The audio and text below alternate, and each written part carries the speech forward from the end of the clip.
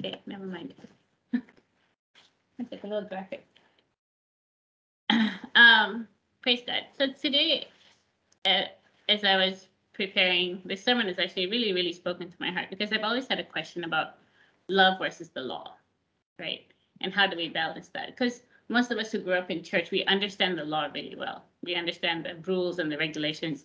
We especially understand what we should do and what we should not do. But there's actually a very clear distinction in the Word of God between the love and the law. And so today we're going to start in we're going to study Matthew chapter 22, verse 34 to 40. And let's open in prayer. Our Father, I just thank you for this time, Lord. I thank you for this word. Father, I ask, Lord Jesus, that today, Lord Jesus, that you will bring understanding into our hearts, Lord, that we will understand even greater how important it is to understand what love is, Lord Jesus, way beyond what this world has taught us and our minute understanding of it, Lord. But to begin to understand the magnitude of love the way you've shown it to us, the way you created it to be, Lord. And Lord, I ask, Lord, that our hearts have no ability to comprehend this on our own. So I ask for your Holy Spirit today to speak into our hearts, to bring that understanding into each heart itself, Lord. That, Father, we will begin to see what that means so that it will transform our lives. So that our lives today will never be the same again, but it will transform into something new. Father, we love you and we give this time into your hands. In Jesus' name we pray. Amen. Video? Did I turn on my video? Oh, thank you. Okay. I think it might be a video, huh? Thank you. All right. Matthew 22, verse 34 to 40. I'll go ahead and read this. But when the Pharisees heard that he had silenced the Sadducees with his reply, they met together to question him again. One of them, an expert in religious law, tried to trap him with this question. Teacher, what is the most important commandment in the law of Moses? And Jesus replied, you must love the Lord your God with all your heart, all your soul, and all your mind. This is the first and greatest commandment. A second is equally important. Love your neighbor as yourself. The entire law and all the demands of the prophets are based on these two commandments. Now, the Pharisees and the Sadducees, they were the experts. They were the keepers and the interpreters of the law. They were the authority, right? They were the rule makers, and they kept a close eye on the rules, but they ignored the intent of the rules, right? So naturally, when Jesus came teaching the word of God, they thought, well, this is my area. Let me question you on it. And, and the reason why I've always had this question is because a real question has always arisen in my heart. Why is there so much discrepancy? And we've talked about this before. So much discrepancy within the body on the word of God. Across cultures, across denominations, across churches. Why is there so much discrepancy if we all read the same word of God? Right? We should always question that. And that's why we always need to have a heart that's constantly learning. Just because, I grew up in a traditional church, very traditional, where things were set a certain way. And it has been like that for many, many years. So you just don't question it, right? It's called tradition. It's called religion. I grew up in religion. And then when I turned 13, I got saved. And then I went to a church that was completely charismatic, where there was no religion. There was no tradition. Everything was new. And it was so different. And the first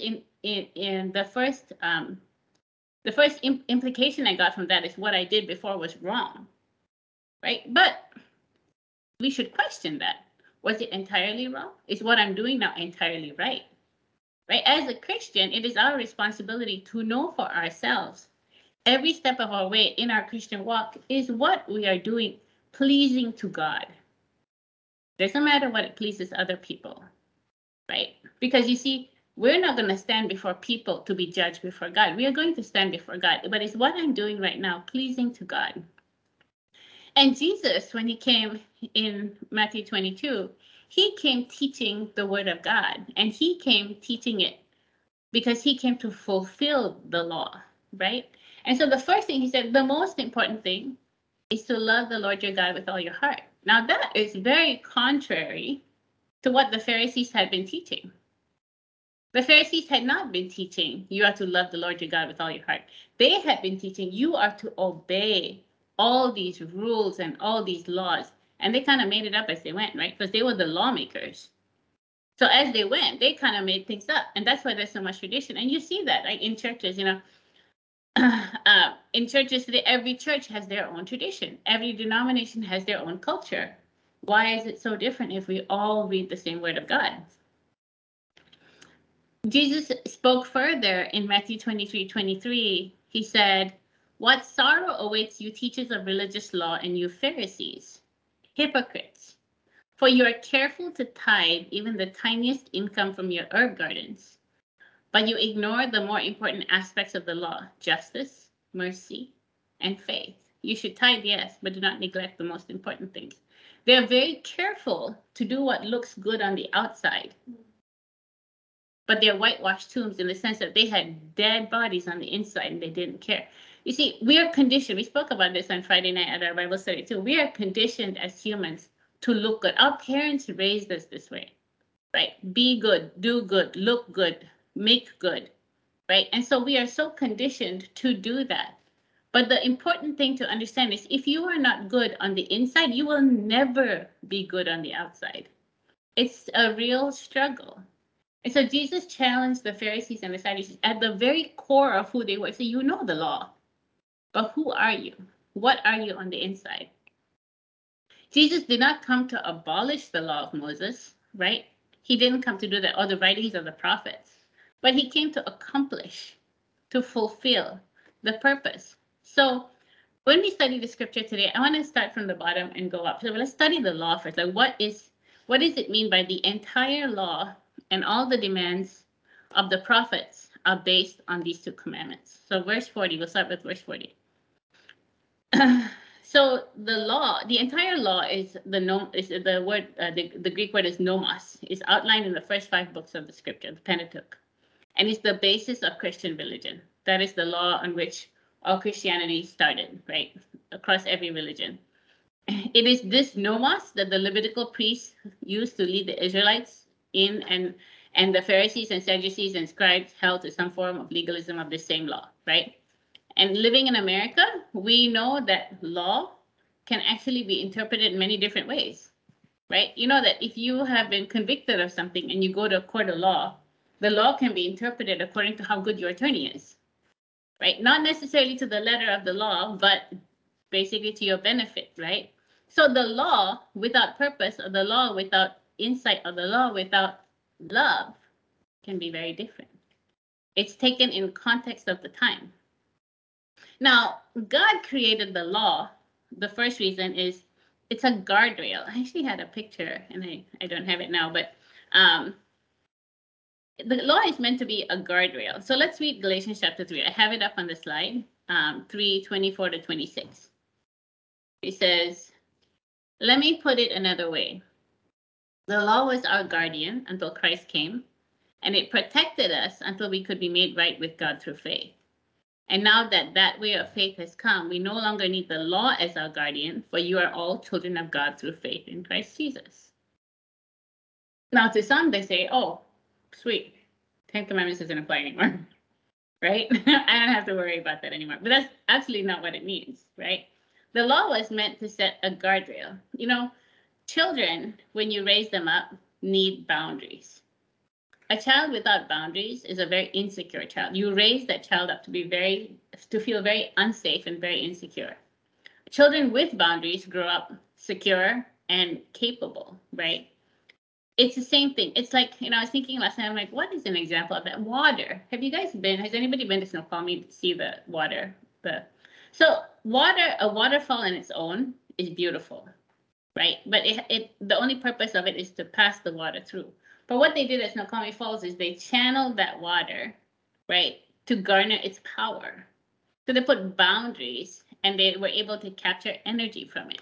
So when you put boundaries around something, you actually position it to move in a direction that you want it to move so that it doesn't go out of it. And then there's a benefit that comes back from it, right? The entire law was created as a guardrail for us. That's the purpose of the law. It wasn't created to just put restrictions in our life. As kids or as teenagers, we're like, oh, so many things I cannot do, right? I can't do this and I can't do that and I can't do this. But that's not the purpose. The purpose was to protect us, right? When you take a child to a body of water, you're not going to just let the child go and go, all right, bye, see you in a bit. The first thing you'd be like, don't go near the water, stay 5 steps away from the water, don't go near the rocks, don't go near this, don't go. You set boundaries, and the child knows immediately, okay, this is my safe space, this is where I can go. If you don't do that, you will have a hurt or dead child on your hand. It's as simple as that. We all know that. Inherently, we know that. So we know we need boundaries, and that's what these boundaries, the law was created by God to give us these boundaries, to give us standards, right? To give us, and in Genesis and Galatians 3, it says it was our guardian until Christ came. It was what kept us on the path with God until Christ came.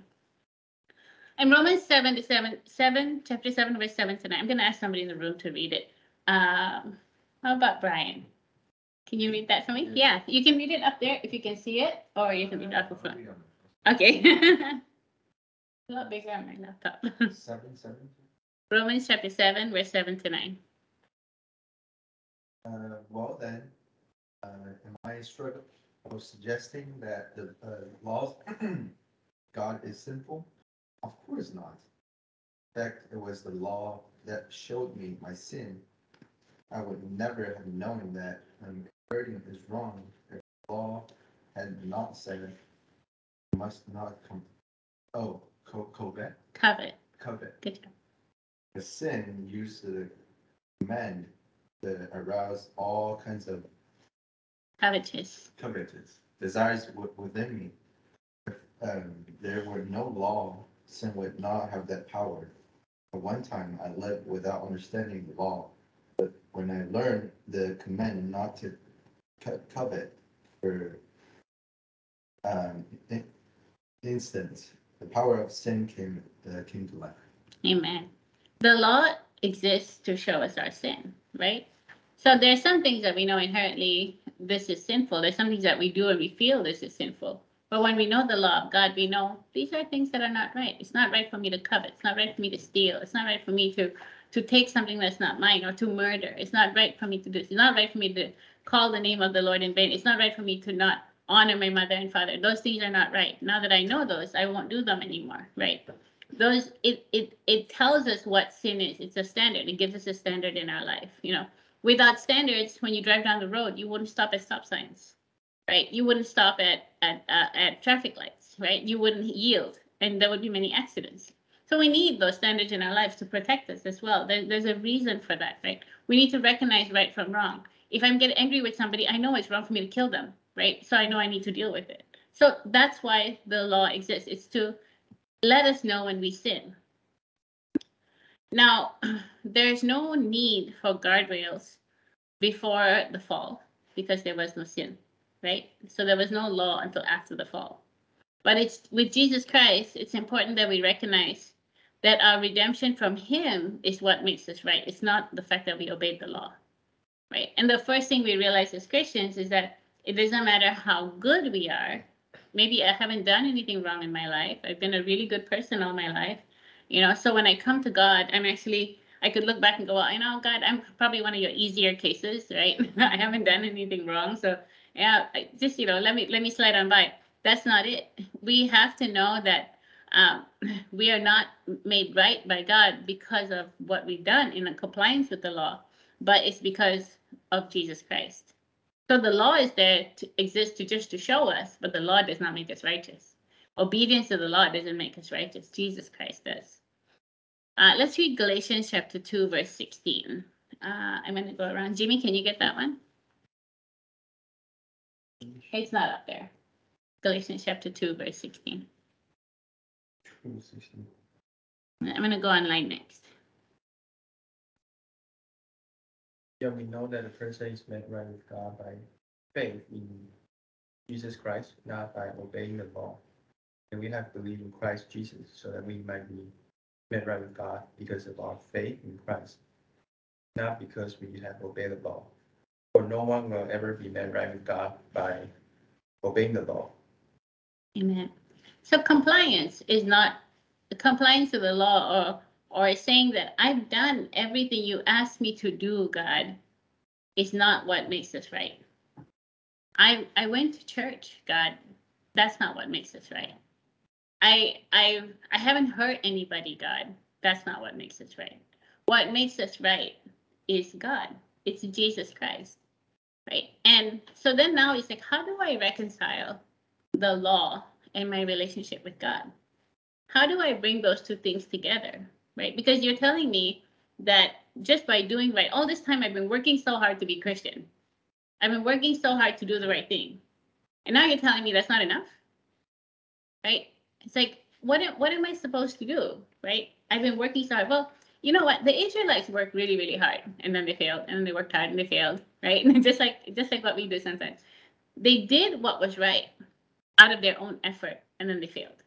And that's why when we read about them and we read about their lives and throughout the Bible, we always like, what to keep like what why you keep making the same mistake again? It's because they're always trying to do what was right with forgetting the most important part. When we read Matthew 22 just now, it started off with what is the most important commandment? That is to love the Lord your God with all your heart, your soul, and your mind. That Sorry, did somebody say something? Oh, maybe it was just me. And when we look at the law, I started with the law because that's where we always start. We start with what can I do, right? When we were in China many many years ago, and people, it was very easy it was easier to lead people to Christ. So you just tell them you need to. My friend, this is how we translate it. She's like, you need to accept Jesus Christ into your life. If you don't, you're going to die and go to hell. And they're like, okay, I'll accept Jesus Christ into my life. But the next question they ask is, what do I do? Right? And that's our question too. It's like every time you tell somebody you're walking in sin, you need to write your life, right? Let me walk alongside you. The next question is, what do I do? Right? What do I do? And we do have to do something. We have to make a choice. But it's not our action of what we do next. It's the act of understanding that Jesus is the one that comes in and actually saves us. Now, how am I supposed to understand what that means? How am I supposed to know what it feels like to have Jesus come into my life and make that change for me? We're going to go to Hebrews chapter 9.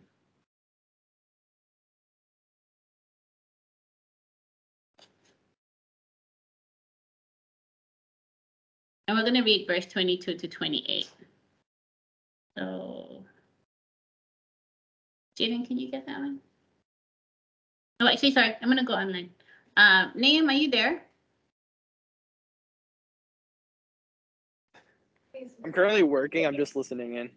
Okay. All right. You're good. Let's see who else. Okay. Angie, are you there? Or Boshan, one of you guys.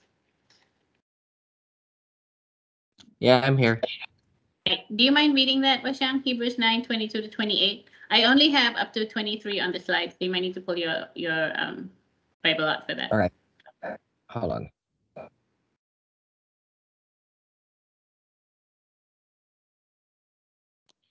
Hebrew 9, 22 to 28. Okay. In fact, according to the new law of Moses, nearly everything was purified with blood. For without the shedding of blood, there is no forgiveness. That is why the tabernacle and everything in it, which were copies of things in heaven, had to be purified by the blood of animals. But the real things in heaven had to be purified with far better sacrifices than the blood of animals. Verse 24. For Christ did not enter into a holy place made with human hands, which was only a copy of the true one in heaven. He entered into heaven itself to appear now before God on our behalf.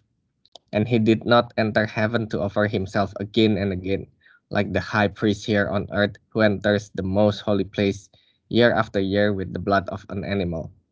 If that had been necessary, Christ would have had to die again and again, ever since the world began. But now, once for all time, he has appeared at the end of the age to remove sin by his own death as a sacrifice. Verse 27.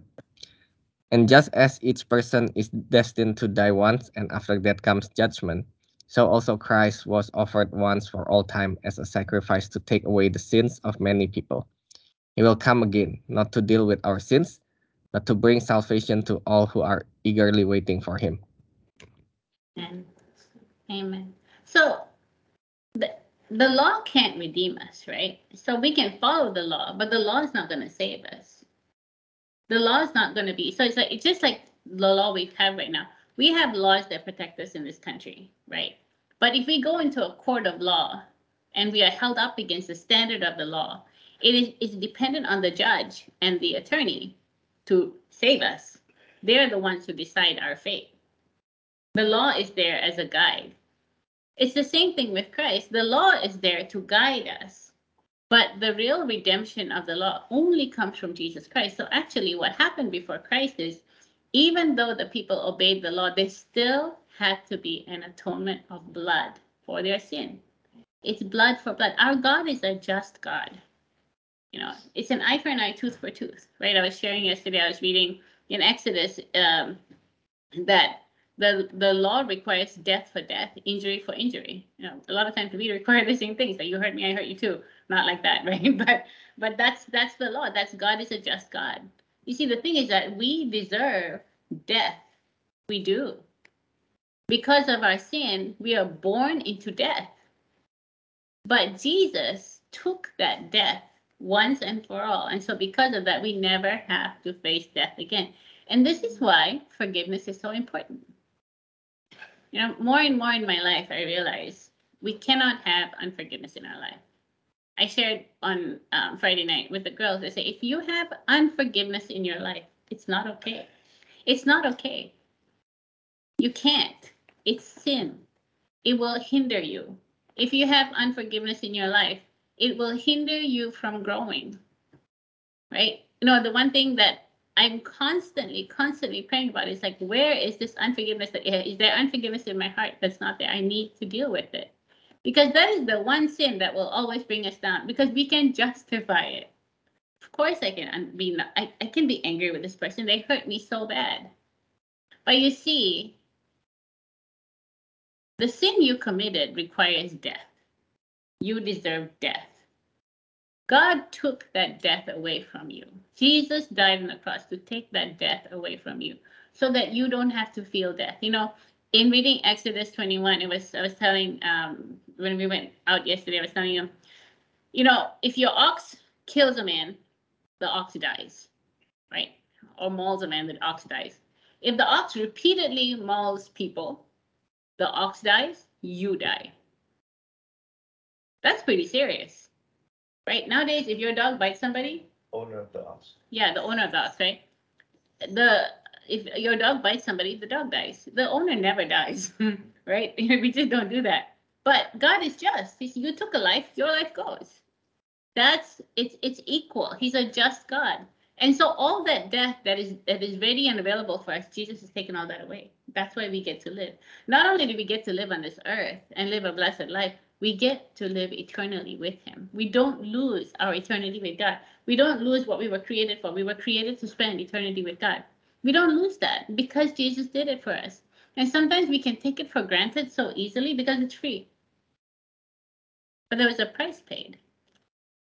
Right? And as we mature as Christians, we need to understand that price was a price that we could never pay. So we see the law was necessary, but we needed Jesus to perfect the law, right? But you know, often we still live by the law. We abide by our don'ts and don't do this and don't do that, and then we forget the reason behind it. And every now and then we get frustrated. You know, there's a long time ago, I ministered to a girl for many years. She said, "I grew up my whole life abiding by all my parents' rules." She said, "I've always been the good girl. Everyone else in my church did what they wanted to do." She said, "I've always been the good girl." But when she turned 18, she's like, "I'm done being good." And she turned away from God. And I was thinking, wow, that's so sad, because she lived her whole life doing what was right because she thought that was the right thing to do. And then she finally thought, well, now I have my freedom. I'll do whatever I want. But that means you spent your whole life abiding by your don'ts, and you didn't even know why you were doing it. Don't abide by your don'ts if you don't know why you're doing it. Question your don'ts. Why does God tell us not to do it? Why are those guardrails there? What is it protecting us from?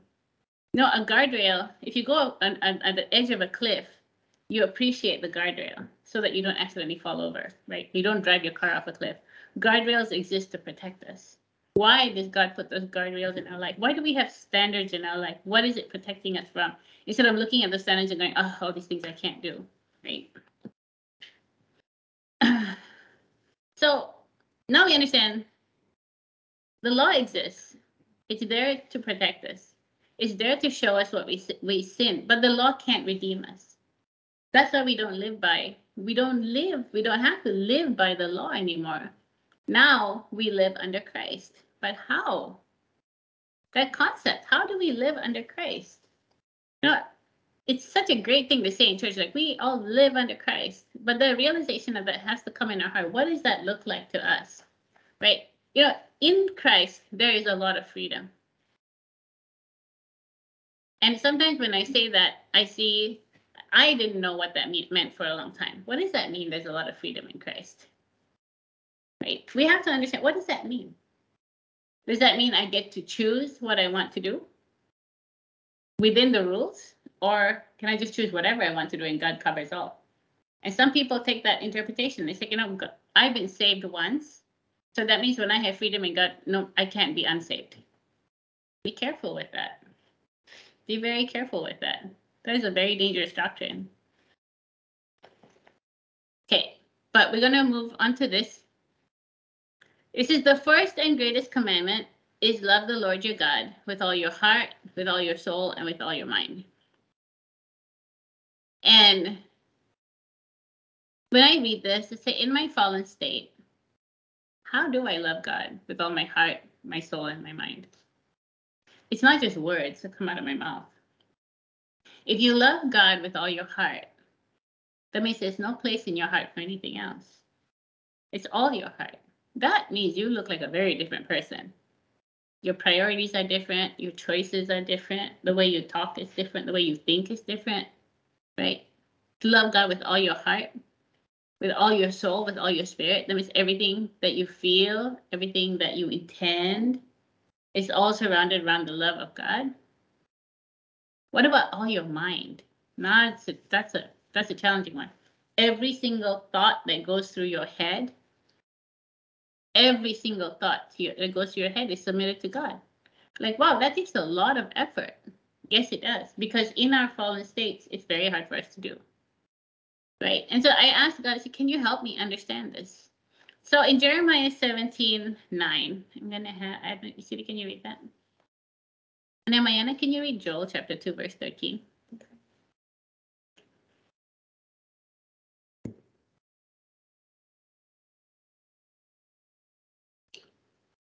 Jeremiah 17, verse 9. The heart is more deceitful than all else and is desperately sick. Who can understand it? So the Bible, Jeremiah 17:9 says, my heart is inherently evil. And yet God tells me to love God with my evil heart, my inherently evil heart. Right? So let's go to Joel chapter 2, verse 13.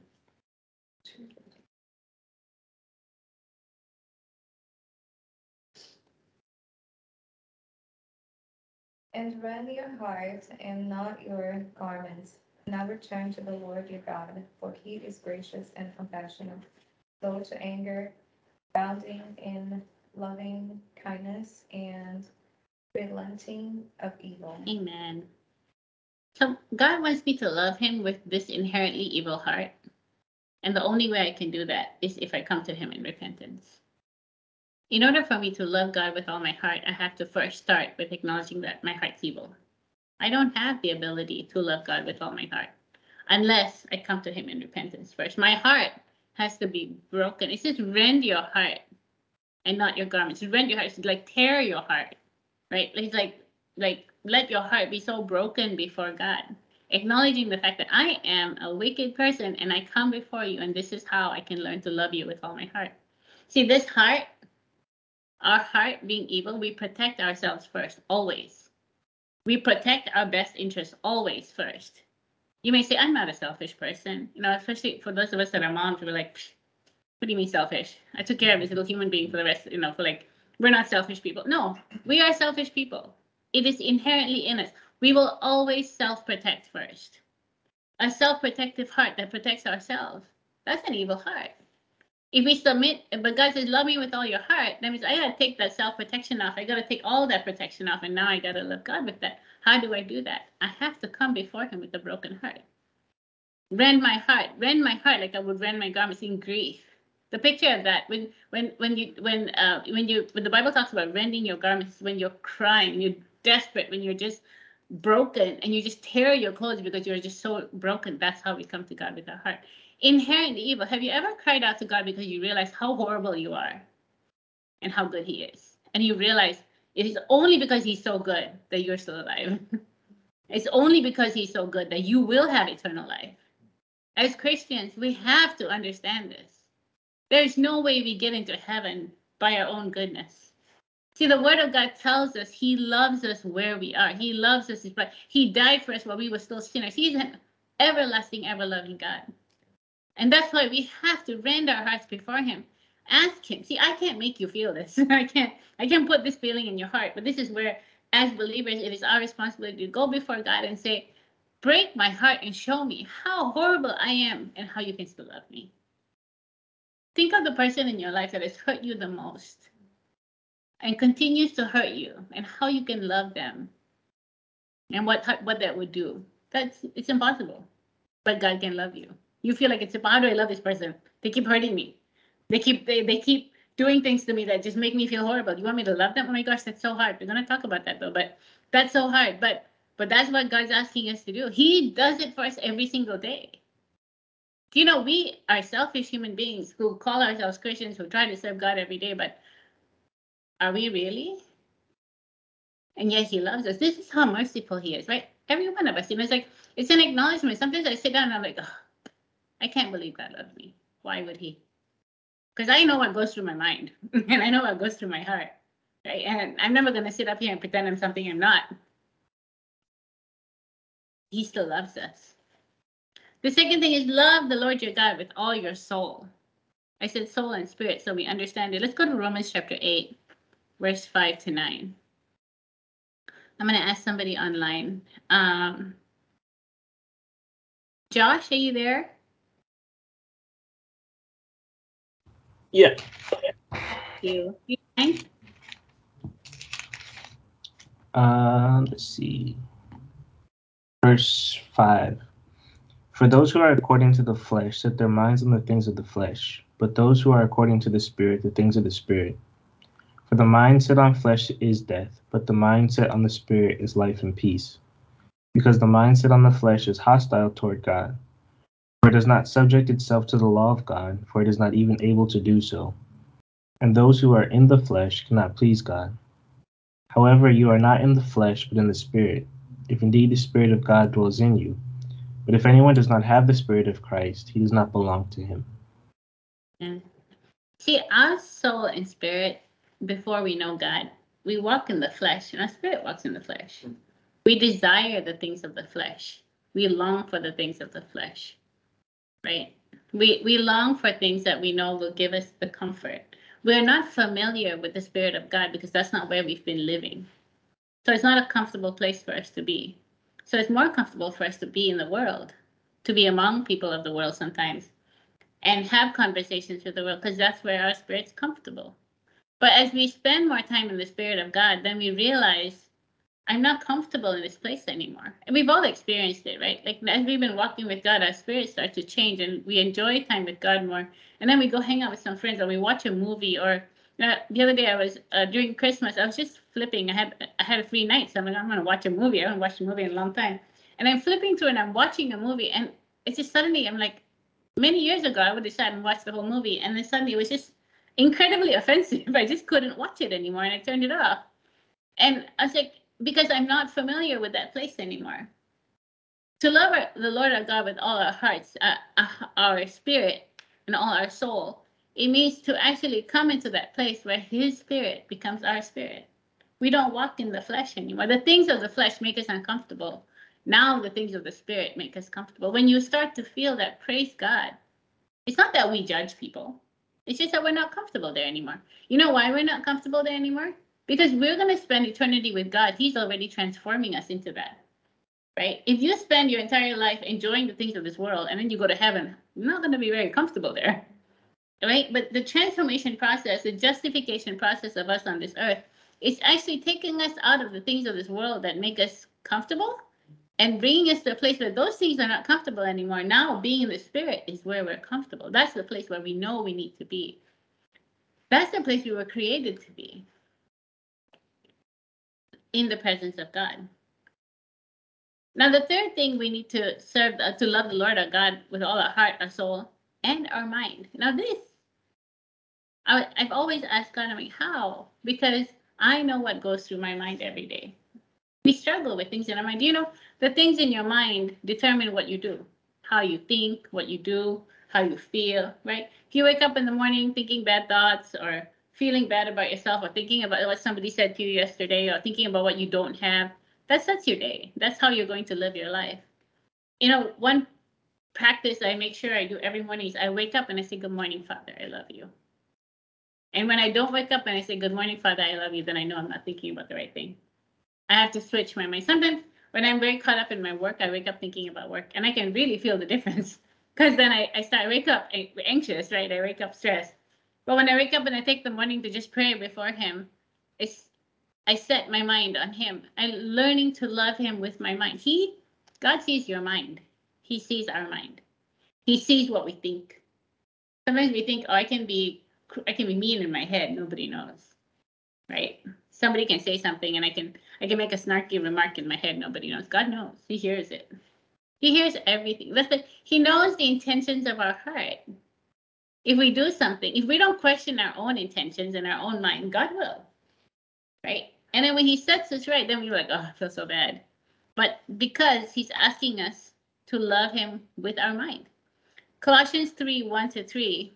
Can I get some? Oh, Josh just read. Okay. Dory, can you read that one? Oh, wait, mine I read. Did you read right? Yeah. Colossians 3, 1-3. 1-3. I have an NLT. Yep, Since perfect. you have been raised to new life with Christ, set your sight on the realities of heaven, where Christ sits in the place of honor at God's right hand.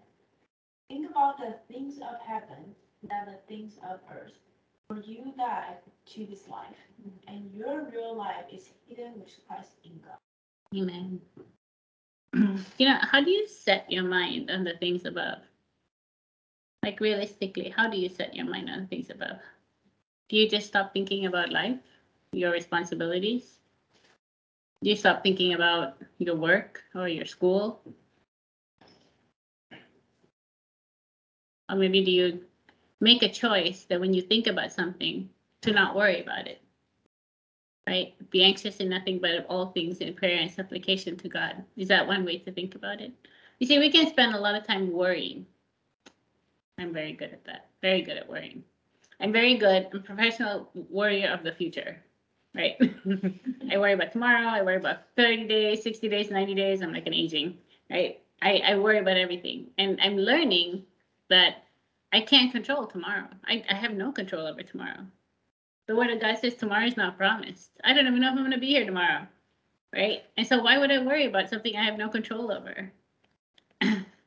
When we set our mind on things above is when we truly set our mind on the promises of God. When we start worrying, it's like, do I have control over it? Does the word of God tell me not to worry about tomorrow? Does the word of God tell me to seek ye first the kingdom of God and all these things? Does the word of God tell me to be faithful with what I have in my hands right now, to carry them out?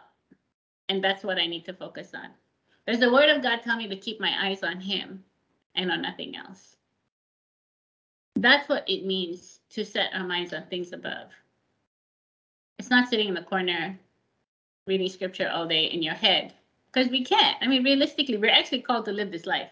God tells us to be stewards of this life. He tells us to be stewards of what we have. He tells us to be responsible mothers and fathers and daughters and sons and people, right? He tells us to be responsible. So he is asking us to do that.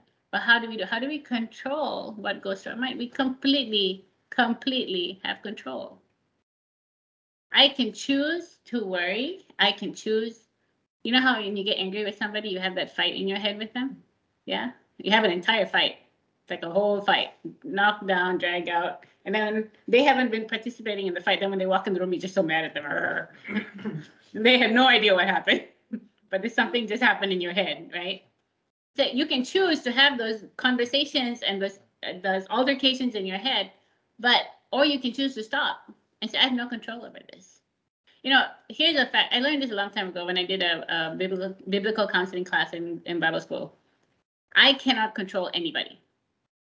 And when I understand that fact and I let it go and just start praying for them, my life becomes a lot easier. I can't control anybody. I can't control my son. I can't control my husband. I mean, for a while, I could kind of determine what direction Jaden would go in, but after he turned 15, that all ended, right? I can't even control my dog. Sometimes I try, right? I can't control anybody. I can't control the guy on the street that decides to cut me off. I can't control the decisions the company I work for makes. I cannot control anybody, but I can pray. And when I pray, God makes things happen. Because you see, the God we serve was the same God that opened up the Red Sea. He was the same God. These are not stories. These are actual happenings. This is the same God that changed the heart of Pharaoh so many times until he let the people go. This is the same God that has moved mountains. And God can do anything. So these are ways how we love God with our mind is choosing to take our thoughts away from what is not right to what is right. Loving God with my mind. But a lot of times we choose to, jealousy is a huge thing. I wish I had this. I wish I had that. And we spend so much time on that. Why don't I have this or why don't I have that? But that's not ours to have because God gives us all our needs. So that was the first and the greatest commandment. Love the Lord your God with all your heart and your soul and your mind. And it's completely doable. It's completely what God has given us the capability of doing. He's given us the ability to love him with our hearts the way they are. If we will just rend our hearts before him. If we will just be comfortable in his spirit, walking in his spirit. And if we will just turn our minds over to him. Take control of our thoughts. Are they from him or not? What do we spend a lot of time thinking? I wish I had a way I could automatically journal my brain and then categorize and then I would see how much time I spent thinking about what's right. I think we would all be very surprised by our thoughts. Now, in Matthew 22, it says the second is equally important. It says, love your neighbor as yourself. And, we look at this and we're like, well, I'm a pretty nice person, right? I think I could love my neighbor as myself. But your neighbor is your friend. Your neighbor is your enemy. Your neighbor is the person that broke your heart or the person that hurt you. Your neighbor is the person that hates you.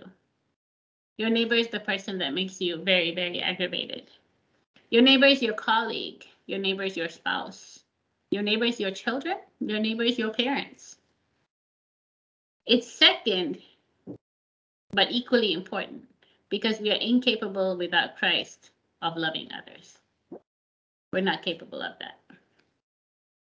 However, he does tell us how to love and what it looks like. You see, love is not a feeling. Right? We have Valentine's Day coming up, and Valentine's Day is like the biggest curse for humankind. It is. It really is. It's what it's not intended to be.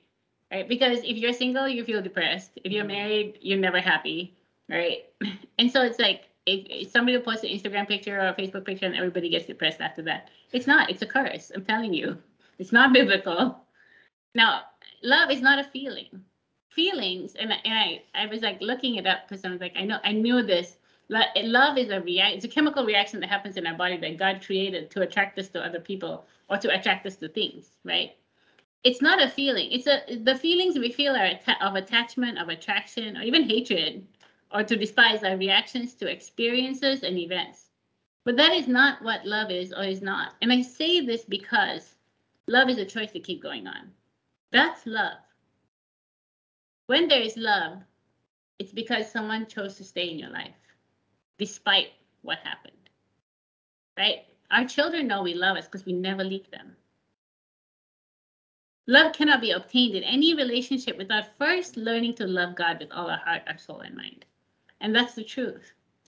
Real love is the love we get from God. See, we know We learn to love God and know that God loves us because God never leaves us. God never forsakes us. He's always there. If he says he's there, he's there. He's the most reliable person ever. Now, I say love is not a feeling because when you hate someone or are angry with them, or if you've been repeatedly hurt by them, or you're actually still able to love them. You're like, how? See, for many years, I struggle with this. So I'm like, I have no feelings of love towards this person. It's impossible. But see, love is not a feeling. It's not a feeling. If you practice what love is, that means if you continue to be patient with this person, if you continue to be kind to them, right? When God tells us to love our enemies, he's not saying have a feeling of I love you. No, that's not, it's not the feeling, but it's the action. It's like, are we going to continue to be kind to them? Don't be jealous of them. Don't let jealousy come into the relationship. Don't boast around them. Be humble.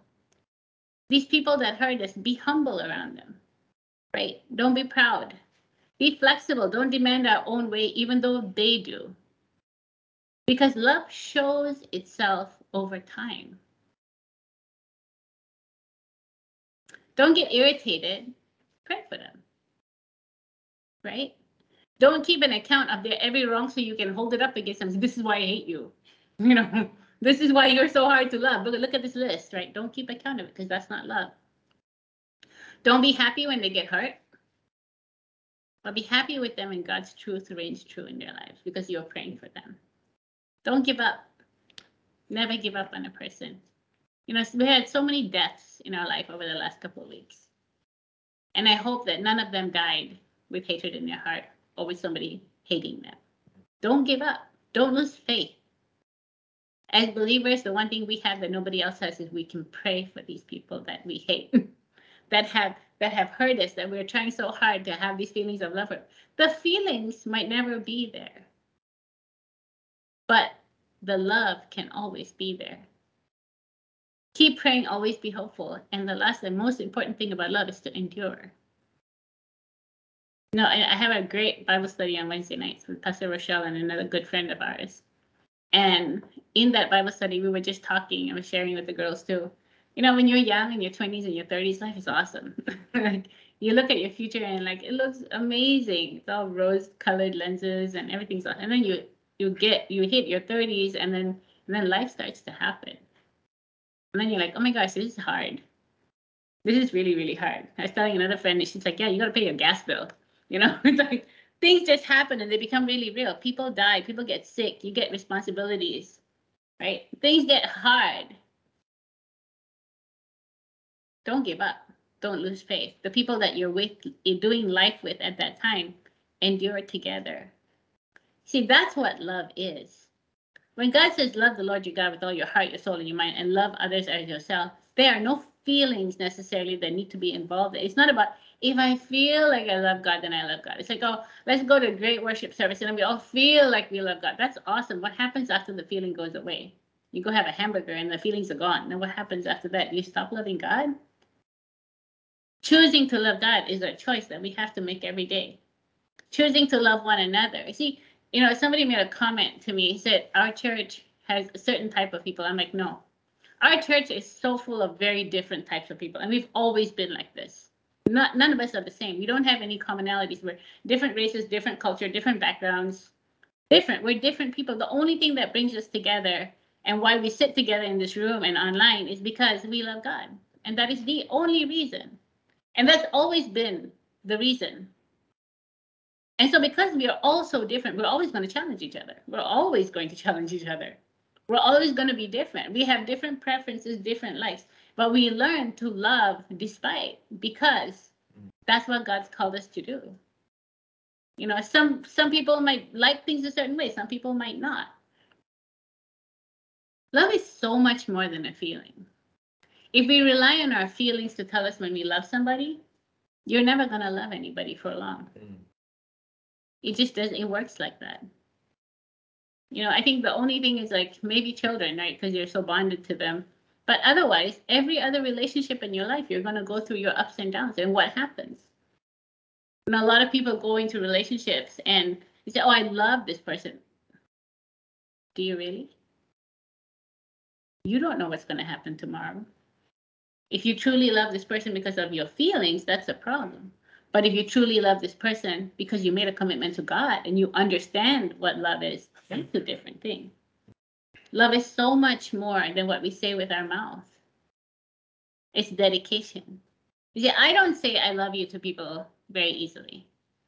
Because a lot of what I believe is that if I love you, you will know I love you. And when I say I love you to you, you know I love you. Because love is not a cheap word. There is a price to pay for love. I think it's really important as believers, we don't cheapen the word just to say it to make somebody feel good, but put our blood on the line to show people how much we love them, because we truly do, because we have Christ in us. See, God doesn't go through the word of God constantly saying, I love you, I love you, I love you, because he's dealing with an insecure generation. He's shown us he loved us. He laid his life down. He made the ultimate sacrifice. John 3:16 says, for God so loved the world that he gave his only son. He did something for us. A lot of times we say, I love you, but there's nothing to follow it up. I love you, but sorry, I can't be there for you today or tomorrow or ever, right? But love is what God does for us. So now that we understand what love is, and we go back to the law, if we take the law with the understanding of the love, there's never any complication because we come at it the same way.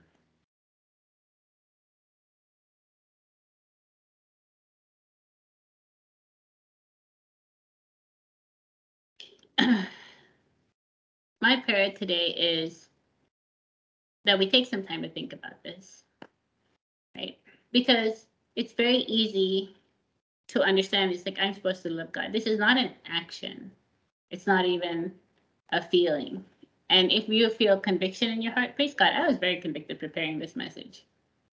Because the question I've always had for myself is, do I truly love God the way I need to be loving him? And do I truly love people the way I need to be loving them? And I spent a lot of time doing a lot of introspection and asking God to examine my heart. Be brave enough and courageous enough every day to say, God, would you examine my heart? Would you examine who I am and make sure that who I say I am is who I am? Would you show me that what I'm doing, if what I'm doing is truly right? We see ourselves, like I said, right? First reaction of our hearts is protect yourself. So you're always going to see yourself as being right. But can I take that time and say, can you look at my heart? Am I really right? Am I really doing what's right? Am I really who I think I am? Am I right before you? Do I look right to you, God? Father, can you look at my heart? Because what I want to do is I want to be pleasing to him. And leave it at that. Be pleasing to him. When we please God, we will always be right before others. That's a promise. So, there's one thing that God showed me this morning. He said, because when we talk about hating someone or being angry with them and showing them love, one of the things I was thinking about is like, well, I'm there. Right? I'm there for them. Isn't that enough? I know they're difficult to love, but at least I'm here. And he said, he showed me, this chair in my house is always here. This chair doesn't go anywhere. He doesn't go take a walk or leave me or anything. He's very, very consistent. He's always there.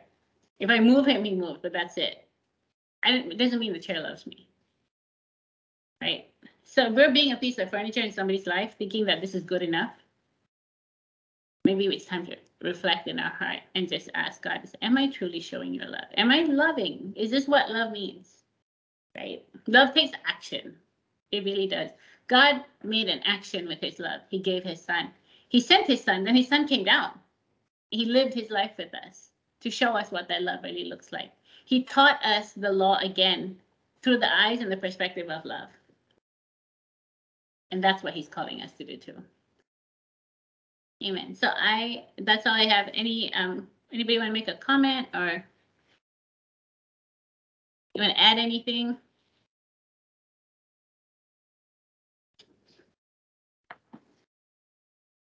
Amen.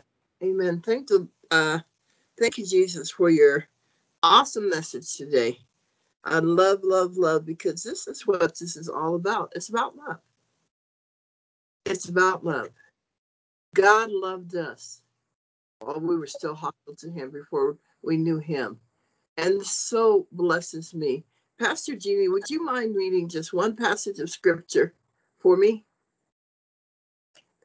And it's 1 John chapter 4, and I have you read verses 7 through 21.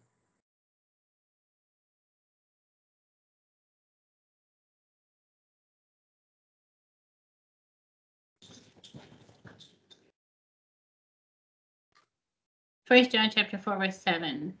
Dear friends, let us continue to love one another, for love comes from God. Anyone who loves is a child of God and knows God. But anyone who does not love does not know God, for God is love. God showed us how much he loved us by sending his one and only Son into the world so that we might have eternal life through him. This is real love, not that we love God, but that he loved us and sent his Son as a sacrifice to take away our sins. Dear friends, since God loved us that much, we surely ought to love each other. No one has ever seen God, but if we love each other, God lives in us, and his love is brought to full expression in us. And God has given us his Spirit as a proof that we live in him and he in us. Furthermore, we have seen with our own eyes and now testify that the Father sent his Son to be Savior of the world. All who confess that Jesus is the Son of God have God living in them, and they live in God. We know how much God loves us, and we have put our trust in his love. God is love, and all who live in love live in God, and God lives in them. And as we live in God, our love grows more perfect, so we will not be afraid on the day of judgment. But we can face him with confidence because we live like Jesus here in this world. Such love has no fear, because perfect love expels all fear. If we are afraid, it is for fear of punishment, and this shows that we have not fully experienced his perfect love. We love each other because he loved us first. If someone says, I love God, but hates a Christian brother or sister, that person is a liar. For if we don't love people we can see, how can we love God whom we cannot see? And he has given us this command. Those who love God must also love their Christian brothers and sisters. Amen. Is that from the NLT? Yeah. Okay, amen. I love the NLT for understanding. But if you go back to the original language, that's why my favorite is NASB updated 95. Is that the Lord calls us to love everyone, not just Christians. Not just our Christian brothers and sisters. He calls us to love everyone. How do I know that? Because he says to love your enemies. To love your enemies, because we were once enemies of God. And he loved us till we became his friend. He loved us till we became his family. We are called to be like our God. We're called to be like our Father. We're called to be like our Lord Jesus. To love, and truly, as Pastor Jeannie has talked about, and is that it's not a feeling. Love is not a feeling, not for God and not for each other, because truly, as Pastor has said, see, feelings go away. And the reason that you can't love God based on feeling is because when your circumstances change, when life is not what you think it should be, when you are sick and not getting well, when your spouse has walked out on you, when you've been fired from that job, if you don't love God because you choose to love him no matter what, you will listen to the voice of the enemy that God doesn't love you. He'll listen to him say, God's mad at you. God is not present, and he knows it's a lie because he is the father of lies. God loved us so much. He loved us, and he loved us while we were his enemy. Don't you think he's going to continue to love us now that we're his? So I love this message, and truly, and loving each other. We got to love each other the way God loves us. The way God loves us. And if we love short of that, is it love? Is it love? Powerful message, Pastor Jeannie. Thank you. Praise God. All right. If I may share one more really powerful message, and I try to listen it from also for those who may be thinking, cool, how come as a Christian I don't experience enough love from my Christian community? I think that's very common. So I want to address, some of those things. First and foremost, I think anyone who's expecting love from a person um, will always find disappointment. And to the best of any Christians out there too. I think the more important thing is to actually understand first love that is being taught here. Again, goes back to love is not feeling. Love is something that has to start with God, who love us despite of our condition. And so, so the first part is to experience love, we must seek the one who loved us the most, which is God Himself. The second one, though, relates to all of us. I was thinking about love, and I realized that the Bible, God also wants us to love His law. This is not about law versus love, meaning once we love, law is useless. To the point of, yes, law cannot save. That's true. Law is useless to save. But we must love the law too. And so the scripture is Romans 13. Is probably the best way to describe what does it mean to love the law, or what does it look like. Romans chapter 13, verse 8 through 10.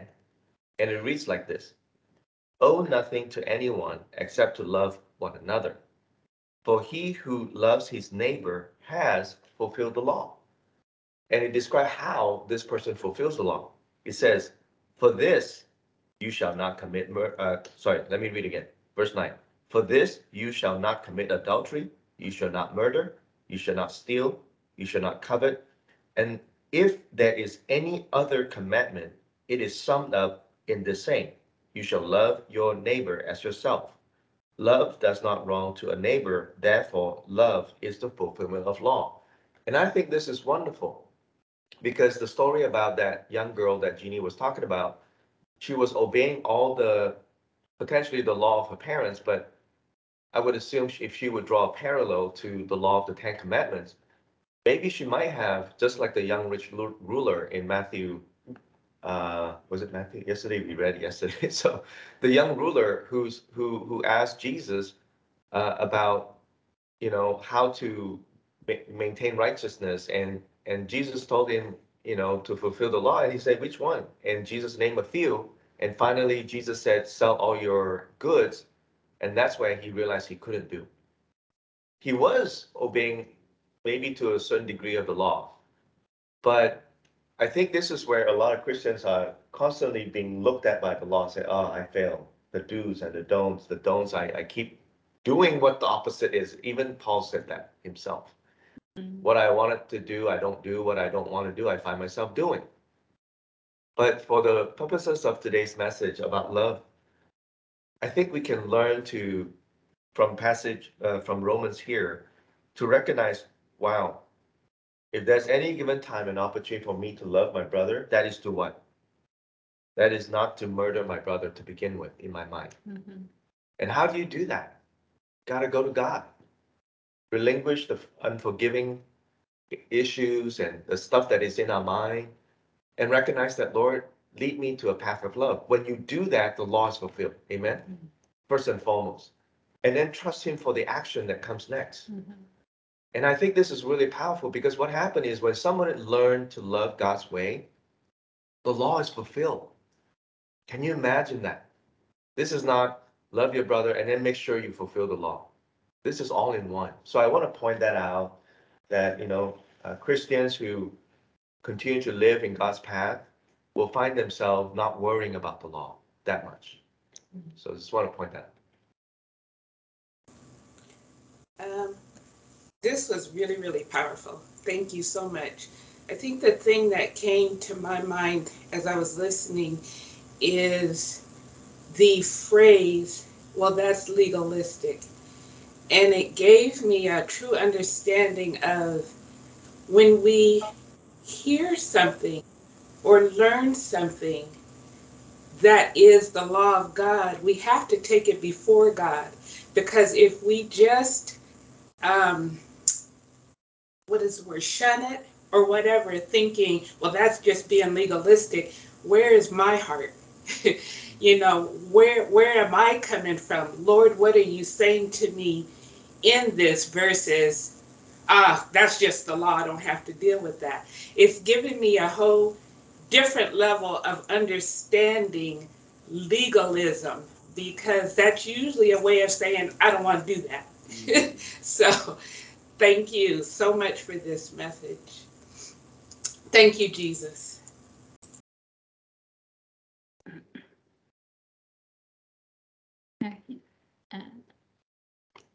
I'm going to close and turn it over to Edmund for communion. All right. Abba, Father, I thank you for your word, Lord Jesus. I ask, Father, that truly, Father, your word is living and active, and it will speak into our heart, Lord. I ask, Lord Jesus, that today, Lord, that you're living in your active word, Lord Jesus, that divides bone from marrow, Lord Jesus, that you're living in active word, speak into each heart that is listening. I ask, Father, that you will hear, that we will hear what you are saying to us individually, that, Father, that there will be no condemnation, but if there is conviction, that, Father, we will bring this conviction to you humbly and ask you to heal our hearts, to help us. Lord Jesus, you heard me cry to you this week. Father, help me with my heart, help me with my mind, help me with my choices. And Father, you heard me and you helped me. And Lord, I just pray, Father, that we will not be afraid to just cry out to you. Father, help me. Help me change the way I think. Help me change the way I act. Help me change the way I speak so that I'm pleasing to you. Even though the things I do, nobody sees, you see everything. And if my goal is to please you, then change me, Lord, so that I'm always pleasing to you. Father, I thank you because you are so faithful to us. And despite our faults and our weaknesses, you never leave us alone. Lord Jesus, I also pray, Father, that as we are in your word this week, yes, that each one, Father, will begin to see things they've never seen before. Yes. Because, Lord, your word says that your Holy Spirit himself brings enlightenment and teaches us your word. And so, Father, I pray, Lord, as we are in your word this week, that, Lord, you will begin to open up things that we've never seen before, things that will change our minds and change our hearts, things that will take away our anxiety and know even more how we can trust you. You have so much evidence of your faithfulness in your word, Lord Jesus. I pray that each one will begin to find it. Father, we love you. We honor you with this time. We honor you with our lives. Lord, we ask, Lord, let us always be a pleasure for you, Lord Jesus. We love you, Abba Father. In Jesus' name we pray. Amen. Amen. Amen. Amen.